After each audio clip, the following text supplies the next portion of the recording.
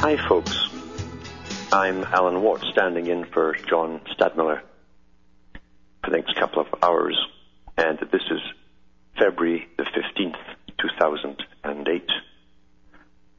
For newcomers, I always ask them to look at my own website, that's cuttingthroughthematrix.com, where you'll find hundreds of hours of talks from the past to listen to, which help fill in all the little blank spots that we have in our remote and even recent history. And I show you all the various groups that make up the big monolithic structure that we call the New World Order, and I tell you where it's going and the methods it's using to guide us all there. Also look into Alan Watt Sentinel.eu and download the transcripts of these same talks. You can print them up and pass them around to your friends in the various languages of Europe. What's happening today to most people is just a feeling of uneasiness because we live such short lives, and when we see things rapidly changing in our own lifetime, we get kind of nervous. We get nervous because being human, we like to have a sort of permanence throughout our lives in some form or another. You'll notice even today, in any town, even villages and so on, buildings go up, last about 5-10 years, then they're knocked down again. And that's also intentional, so that there's no feeling of permanence there. Not so long ago, you could grow up and walk the same streets or country roads that your grandparents walked, and sat under the same trees as they sat under too. You had a feeling of belonging, and that's all been eradicated by design, because the society that's being created is a form of transitory society. We're all supposed to be on the move in the near future by various means, of course, including terror, plagues and all the rest of it, and economic collapse.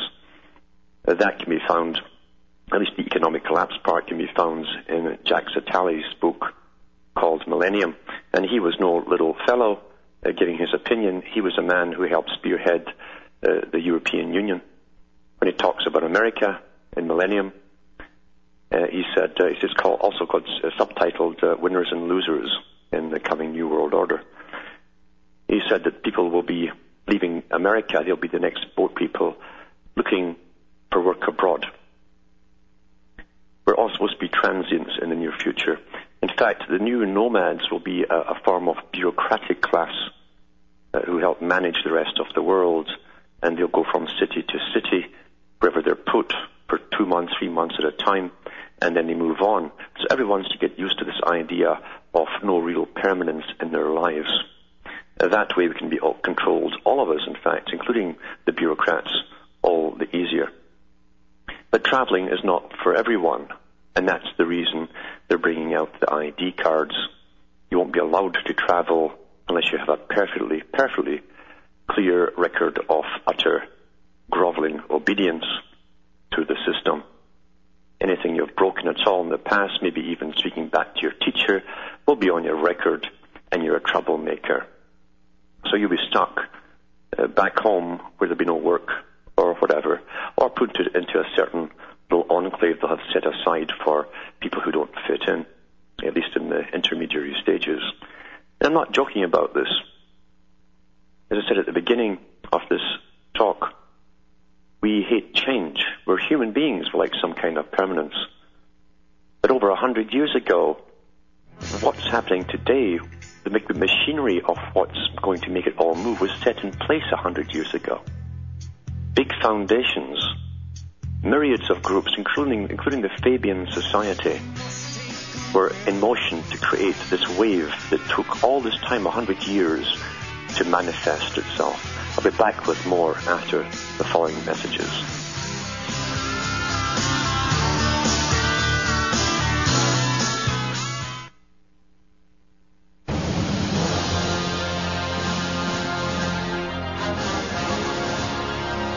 Get ready for Real Talk Radio. You're listening to the National Intel Report with your host, John Stadtmiller. Hi, folks. I'm Alan Watt, filling in for John for the next 2 hours. Just going over some of the forces that work behind change, because there are very real organized forces. Nothing happens in the history of the modern world without it being planned that way. And we do see the ongoing plans as bureaucrats and different factions of governments cross the sea all the time and talk to their cohorts and other departments, similar departments, bypassing congresses and parliaments and all the rest of it, a process that was actually set up as far back as the League of Nations, the precursor of the United Nations.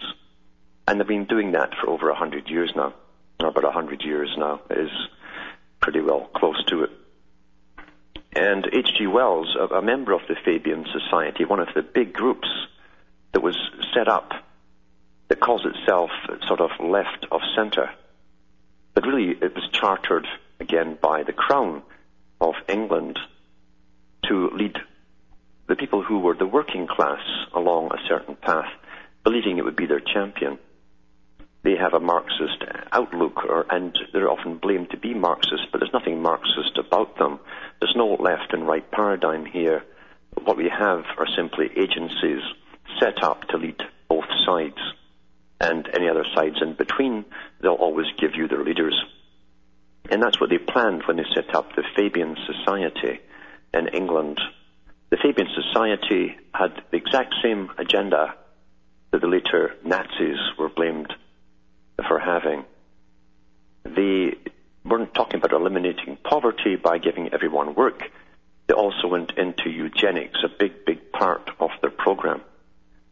Eugenics and breeding. They blamed the poor being poor because of hereditary defects in their genetic structure. Their idea was to eliminate this eventually through science and through governmental implementation of laws and regulations to limit such inferior genes from manifesting as human beings. In other words, euthanasia would be used for certain people, sterilization on a mass scale, and all of that stuff, all that beautiful stuff that came down the pike in the 1940s was also discussed at the Fabian Society it is set up at the beginning of the 1900s, again sponsored by what they call in Britain the establishment, meaning the crown, royalty, all the hundreds of families that still control Britain, all that way from the Norman era. They all go through the Norman lineages. So they set up this Fabian Society, and they also believed in a religion, a particular religion. In fact, all of the agencies and societies and big foundations believe in a particular religion, a religion which is based, again, on Darwinism. Darwinism with his right for the survival of the fittest. And big, powerful institutions were set up in the 1800s. In fact, the Cecil Rhodes was just one front organization, again, given permission to exist, chartered by the Crown. It merged with Lord Alfred Milner's Round Table Society and became the Royal Institute for International Affairs. That was to recruit most media personnel into the organization and politicians who could have dual functions, supposedly serving the country and at the same time swearing allegiance to a global governmental system. And they would shepherd whole nations of people along a certain path, a predestined order of things where no inferior types would eventually exist. The Fabian Society's part in that was to lead the left wing along the same path, and they would sponsor non-governmental organizations paid for by the big institutions that people thought were philanthropic, charitable in their ways. And they'd pay for foundations, these non-governmental organizations, to come into being and champion all these causes, supposedly on behalf of the people. At least that's how the general public would perceive these groups, championing their rights. But everything that the non-governmental organizations demand, the governments are only too happy to comply with, and it always means a new layer of bureaucrats making laws and regulating your life, which is exactly how the plan works. That's the same system the exact same system as the Soviet system was set up to be. Soviet means rule by councils, under the pretext of speaking for the people. Various organizations would be formed, workers' organizations, certain factory organizations, but the top leaders were always picked by the Politburo. Here, the top leaders for the NGOs, the ones that are acceptable to the United Nations, and look at all the lists of them, it's quite interesting to see who's on them.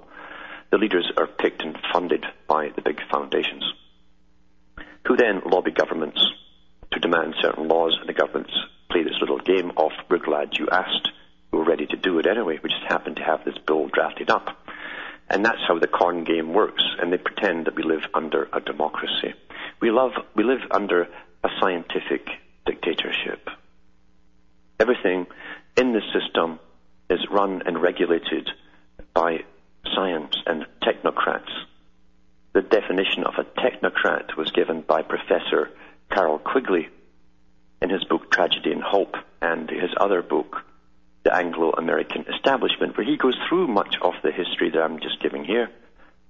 And he said a technocrat is someone who may be elected sometimes into politics, but generally is appointed.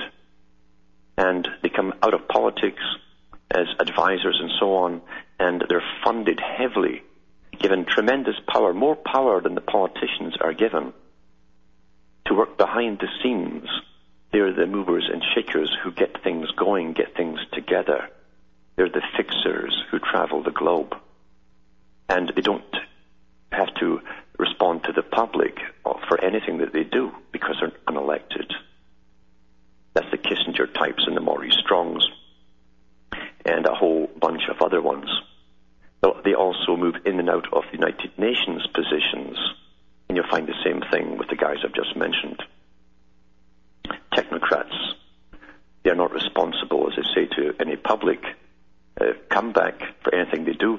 And Quigley said that they who wield the real power are content with the knowledge that they have real power, where politicians do not have the same amount of power, because they are answerable, at least in theory, to the public and public opinion. Therefore, 100 years ago, everything that's happening today was written down and debated, how society would run, how every segment of society would be run, how children and what ages of children would be targeted, how the school systems would be run, how they could even pick children at school and possibly use drugs if they became a nuisance or they were a bit too bright and inquiring. 100 years ago. Because they had to make sure that coming through this big transitory phase from a very old way of living, it wasn't really that old, we came out of serfdom, had about 150 years of temporary possibility of individuality, and now we're back into the mass man again. But they didn't want us going through this big change, the big change, to serve a world system with bright people, well-educated people within society, because they could possibly lead the mob, as they call the people, against those who planned this particular future. So therefore, means had to be found and devised to test them at school and pick out the possible troublemakers. Now remember, these characters at the top believe in evolution. And that's only one part of their religion, really. But they really do believe in it sincerely. And why should they believe so much in it? It's because the players who write the big books advocating certain changes, the ones with power, come from these particular ruling families. Very, very old families that go down through history. The moneyed ones that move, they move down through time and create empires, they create capitals of finance. And then as they pull out to move to their next new haven or Babylon, they collapse the system behind them. And yet even as they collapse it, they still leave it in an impoverished state and yet part of a bigger empire, always creating a bigger and bigger empire. H.G. Wells, a founding member of the Fabian Society, goes through some of that in his various literature. Now, Wells himself was trained by Sir Thomas Huxley, the grandfather of Aldous Huxley and Julian Huxley. Sir Thomas Huxley was one of the best friends of Charles Darwin, and he took up the crusade for Darwinism when Darwin died. He recruited Wells and many other well-known writers of the period who became well-known writers, and their whole idea was to influence the public through novels mixed with science and psychology, and try to teach the people the virtues, they called them, virtues, guide them along certain paths and ways of thinking that would fall in line with this brave new world that they wanted to bring in. So fiction, very intense fiction, very graphic, visual fiction too, because we imagine things so perfectly well in our minds. If we read a good author, they would lead us along certain paths of thought where we'd accept sciences we had not seen yet come into play. That's really predictive programming, they call it. Many of these guys became very, very popular, and they also had their movies made from their books. We'll be back with more about this after the following messages.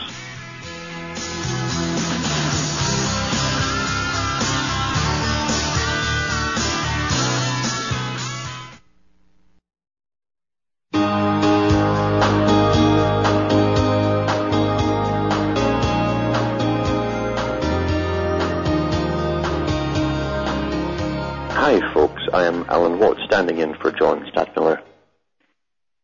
And like that song, you never heard the words, but this is the end of the innocence indeed. We can't really pretend much longer that we didn't know what was really going on.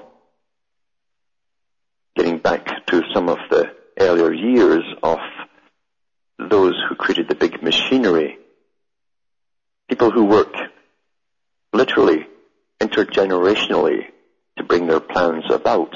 And that's why one of the organizations, the Fabian Society, used the name Fabian because the Emperor Fabian was known for his long-term planning, almost like a chess game. And he knew eventually if he did put out a few ideas here and there, put out certain people who could stir up thoughts within society, or even his enemies within their gates, he could eventually take them over, maybe 50 years down the road. That's how they work. The present bunch work in much greater lengths of time periods. And they had the beginning of the New World Order to be kicked off in 2001, planned at the beginning of the 1900s. Lenin talked about it. Now, Lenin and all the other factions of the world were all funded and set up by the same people who already ruled the world. As I say, they always give you the groups to join. They look at society overall, and they look at the comebacks from society, different segments and sections of society, how these people would come back at them by forming their own groups, and therefore the easiest way to manage that is to start the groups up yourself, pretending to stand up for the people or the segment of society, and put in your own leaders. Any ones that spontaneously do manage to crop up and keep financing themselves, which is a hard thing to do, then you simply put in your infiltrators who eventually start doing more work than anyone else. And being so democratic as all these institutions are, eventually that person who does all the hard work, licks all the envelopes and so on, that gets voted in as president, and then you're off in a different course altogether. Old techniques that are still used today. So remember, they always give you your leaders to follow, and if nothing else, they'll keep you going in circles while the big agenda is steamrolling ahead. The whole thing works on the premise that we, the little people at the bottom, whose lives are so short, and remember, it's not just a short life we have, we are different people throughout our lives. We're very, very different people at the age of 15 to 25, even 35, 45, and 50. We're learning all the time. Youngsters are really part of the mass group. They don't have their identity yet. They're struggling for it. And in the struggle, they conform before they find it. They conform to the peer pressure, and they adapt. They want to belong. You don't start to mature until you're in your early 20s, really mid-20s even today, and you're in the workforce, and then you're scrabbling for a living, so you're so preoccupied. And they discussed this back in 1910, what I'm talking about right now. And then the time you start catching on something's wrong, you're looking forward to a pension. You're scared to rock the boat unless you lose your job. Maybe they'll kick you out and punish you. Maybe you won't get that pension. So they're afraid. They worked out all of the stages that they would bring in. But they also realized they'd have to start the whole ball rolling quickly to give preliminary tests of their agenda.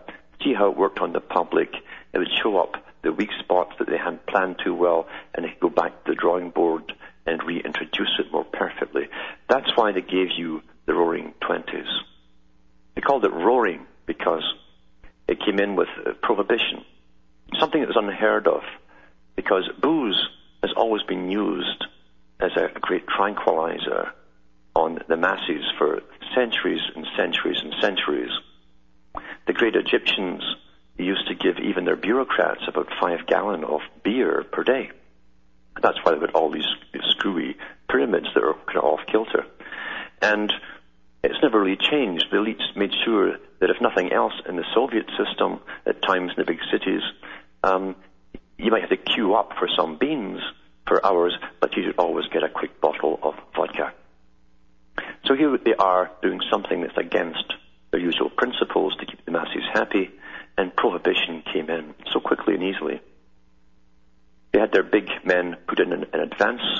In fact, the guys who led all the illegal stills and so on, the big boys, the Bronfmans and so on, were brought in to the country in the 1800s, where they sat and did nothing for about 20 years. And suddenly, prohibition came in, and just as suddenly, they had the apparatus up working. All the lines, how to transport it across from Canada into the U.S. And even the Kennedy families and many others, many well-known families today, made their millions during that period. It wasn't just booze, it was cocaine as well. Cocaine was brought in.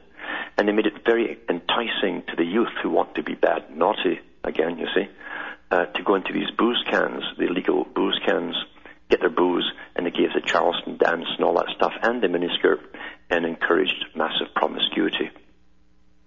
But because of the fallout in society with venereal disease that went rampant, and they didn't have the antibiotics either to treat it with, and also the children who were being born, and they didn't have all the abortion setups, they didn't have the pill, they had to go back to the drawing board.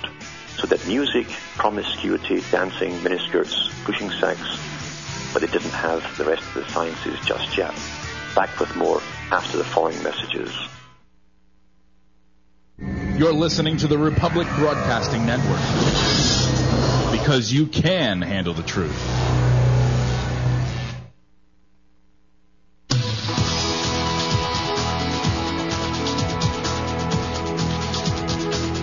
You're tuned in to the National Intel Report, the Real Talk Radio Show. Hi, I am Alan Watt, coming through the Matrix, filling in for John Stadmiller, talking about how long-term plans that work in centuries, are laid, and how they're implemented, and how those who live through the big changes generally are the last to really understand what's really truly happening. They certainly don't see the long-term planning. They don't know the recent history is kept out of mainstream media, but it's found in special publications and special magazines, and also magazines put out by these organizations like the Fabian Society, and books written by their members. Going back to the Roaring Twenties and the fallout that happened when the teenagers and youngsters suddenly went crazy, being advised to have such a great time, which they did naturally, and they had all these unwanted children. The big orphanages sprung up, the big boys' town type orphanages sprung up, and it didn't work out too well. However, it was a big test. So they went back to the drawing board. They got their governments, to use tax money, to put it into massive research on ways to find contraception. So that was done, and then they brought out the same package deal for the 1960s and called it flower power, something they borrowed from an experiment in 1920s Germany, because that's where the first flower children were brought out at an even smaller scale in experimentation. Everything is linked together. And in the 60s, they made sure they came out with the pill. They also had antibiotics and tried to con, which is a very good con, the public, that they could pretty well clear up any kind of sexually transmitted disease, which wasn't true at all, of course. Anyone who works in the profession knows that. But they certainly did push for that. And then the way to get the population decreased is quite interesting, because it goes against what we normally think of as logic. They use a different type of logic. They come from a different direction. The whole idea was to create massive promiscuity in the hopes that people would find it harder to bond the earlier they started having their adventures, and especially if they had multiple partners, something that Lord Bertrand Russell was talking about. He wrote a book called Roads to Freedom. Another big player who eventually were found out later on after World War II was working in MI6 in his later years.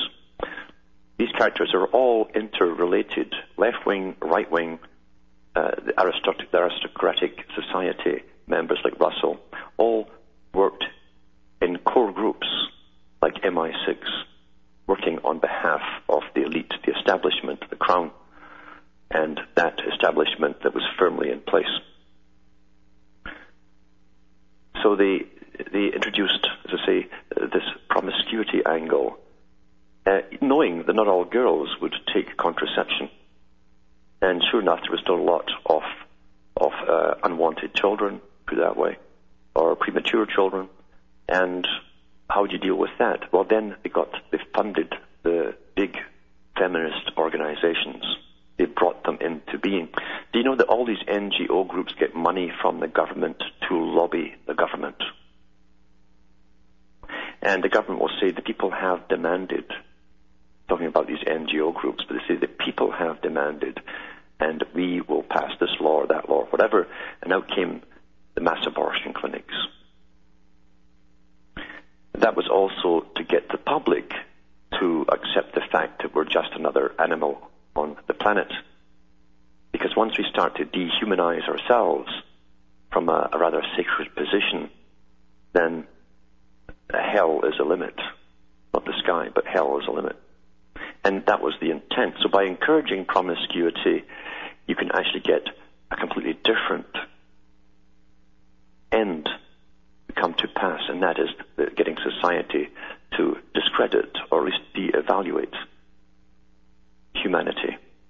Until now, it's quite accepted that we are just another animal, not a very bright one, and there's too many of us, and they have to bring in eventually mandatory sterilization.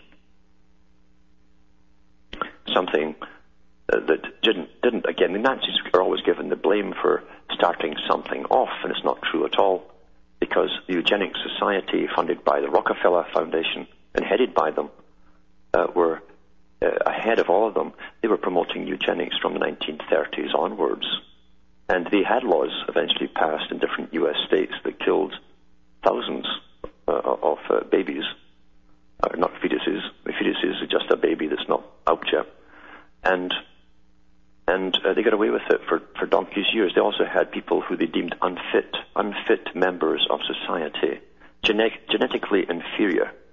They had them sterilized. The same bunch who ran all of those different parts of the previous era are running the present, and they're running what's going to be the near future, the coming future. How is this done? It's because foundations are set up with mandates. H.G. Wells and Russell and others have talked about it. They said that foundations can literally work within hundreds of years with a specific mandate. Hiring people, retiring people as they go. They're workers who who spend their whole life working towards this mandate. That's how they can bring it to pass. We, who are not in these big institutions, are lucky to have a job that lasts 2 years. We think in very short-term projects. Foundations go on, and they can bring about, in true Fabian style, their mandate into fruition.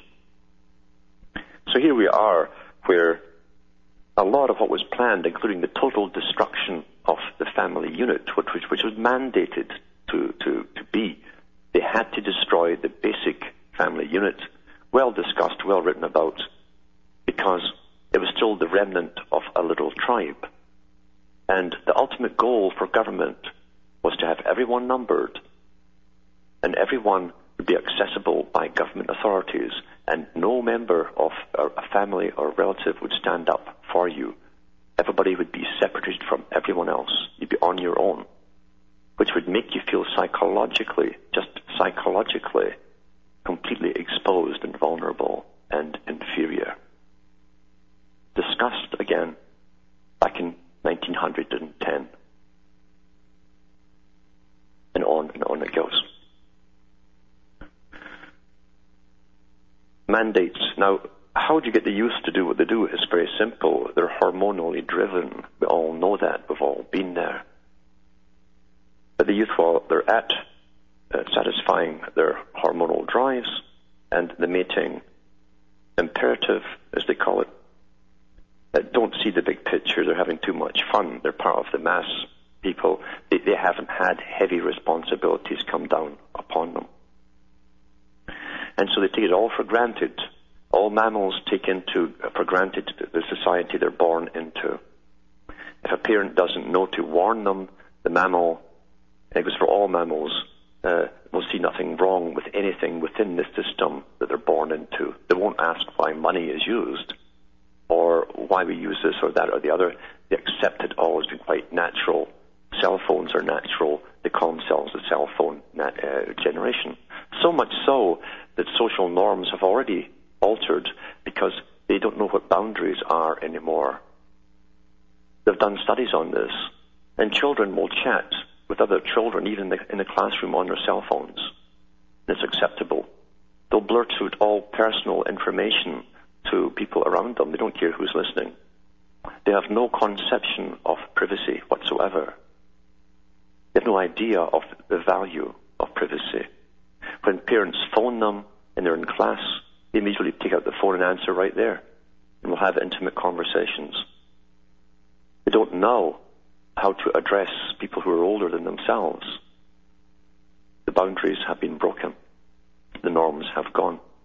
And they're being taught to put all of their information up on internet sites via the different companies they log on to and sign up for.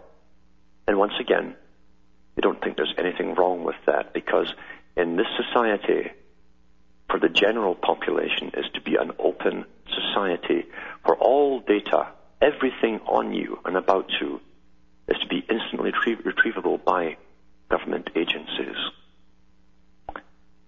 How far back was that written about? 1905. And here it's coming into play, step by step, Fabian again. And the public live through it and have no idea how it's really happening.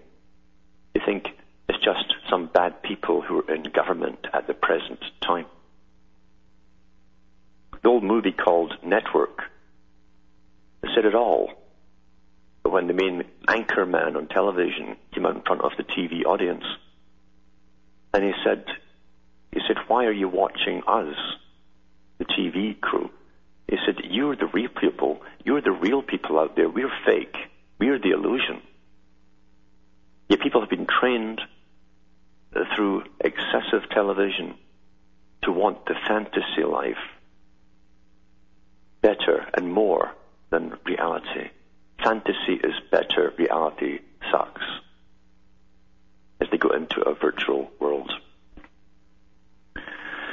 So that's where we are with this, and they're steamrolling ahead, a world with no privacy, where children have no conception of the past, or why privacy was so important in the past, why it's still so important today. They can't imagine in their teenage years that the adult population would allow anything really serious to happen to them. They can't imagine that.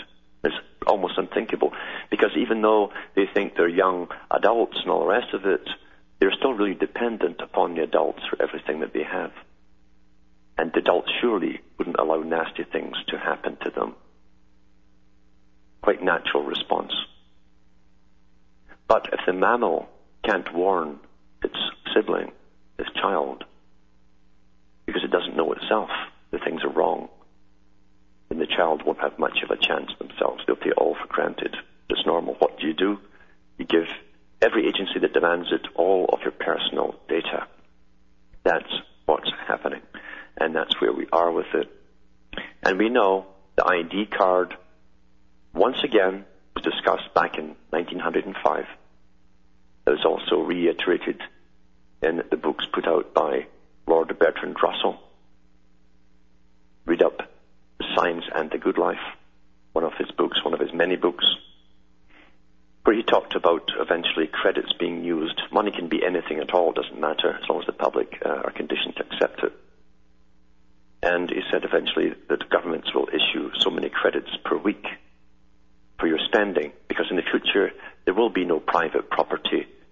It's interesting that the abolition of private property was a mandate that came out of the high Masonic groups, including Albert Pike, and also through the Marxist groups. The abolition of private property. You find it as far back as Plato in the Republic, because under the guise of a talk with one of his students, Plato talks about this utopia they could bring in. He said, here we are with our estates, our landed estates, where we have to pay servants and have horses and so on, and pay for the attendance of those horses and the feed of them and the repair of the buildings and worry about stealing, replacing valuables that are stolen. And he said, wouldn't it be better if we had the people pay for our upkeep, since we are ruling them? So technically you would own nothing if you were a member of the upper elite. There'd be a form of some private corporation, public-private corporation, a trust, you might say. And the public would pay for everything that's stolen, and the public would replenish anything that disappeared or broke or had to be replaced. But the public themselves would have no private property. Only the thing was that no one else was going to pay for anything that was stolen or taken from them. That's the same system that they're heading towards today with Agenda 21 from the great United Nations. Remember, UN is just French for one. It's the one. Everything in this world is to become the great one. George Orwell put it in a better way. He said, in such utopias, some people are more equal than others. And that's exactly the point. It's a tiered system of class. Very rigid, more rigid than anyone that's gone before. Because there's only the masses who really in the future will be mainly superfluous. Again, a debate they've had for over 100 years. They saw this time coming when machines will be so efficient, and even robotics would become so efficient that they could do away with so much of the menial labouring jobs at the bottom. They then discussed the need to reduce the population. H.G. Wells promoted a figure of 1.5 billion people maximum.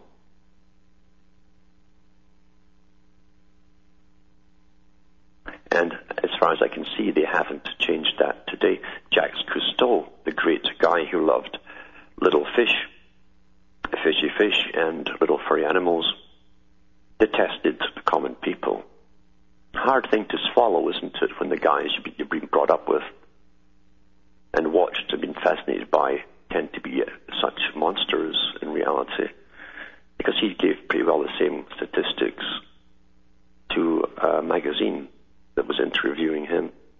We find the same with the great David Suzuki of Canada, who is a geneticist but works for the big high powers World Wildlife Fund and other institutions, whose goal again is to reduce the population and create this great paradise of happy habitat areas, only not so happy for the peasants. They'll be in crowded cities, overcrowded cities like Soylent Green, the movie, and will be living in their very high-tech, scattered abodes in the country, like the Dachau's of the Soviet system, because they serve the system.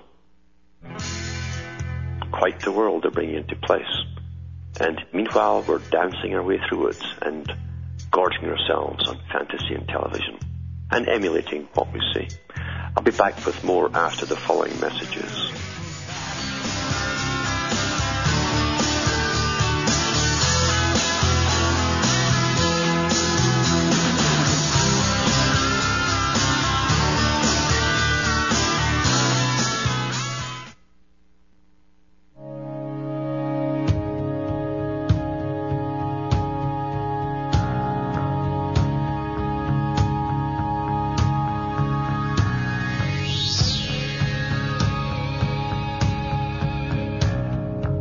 Hi folks, I'm Alan Watt, standing in for John Stadmiller.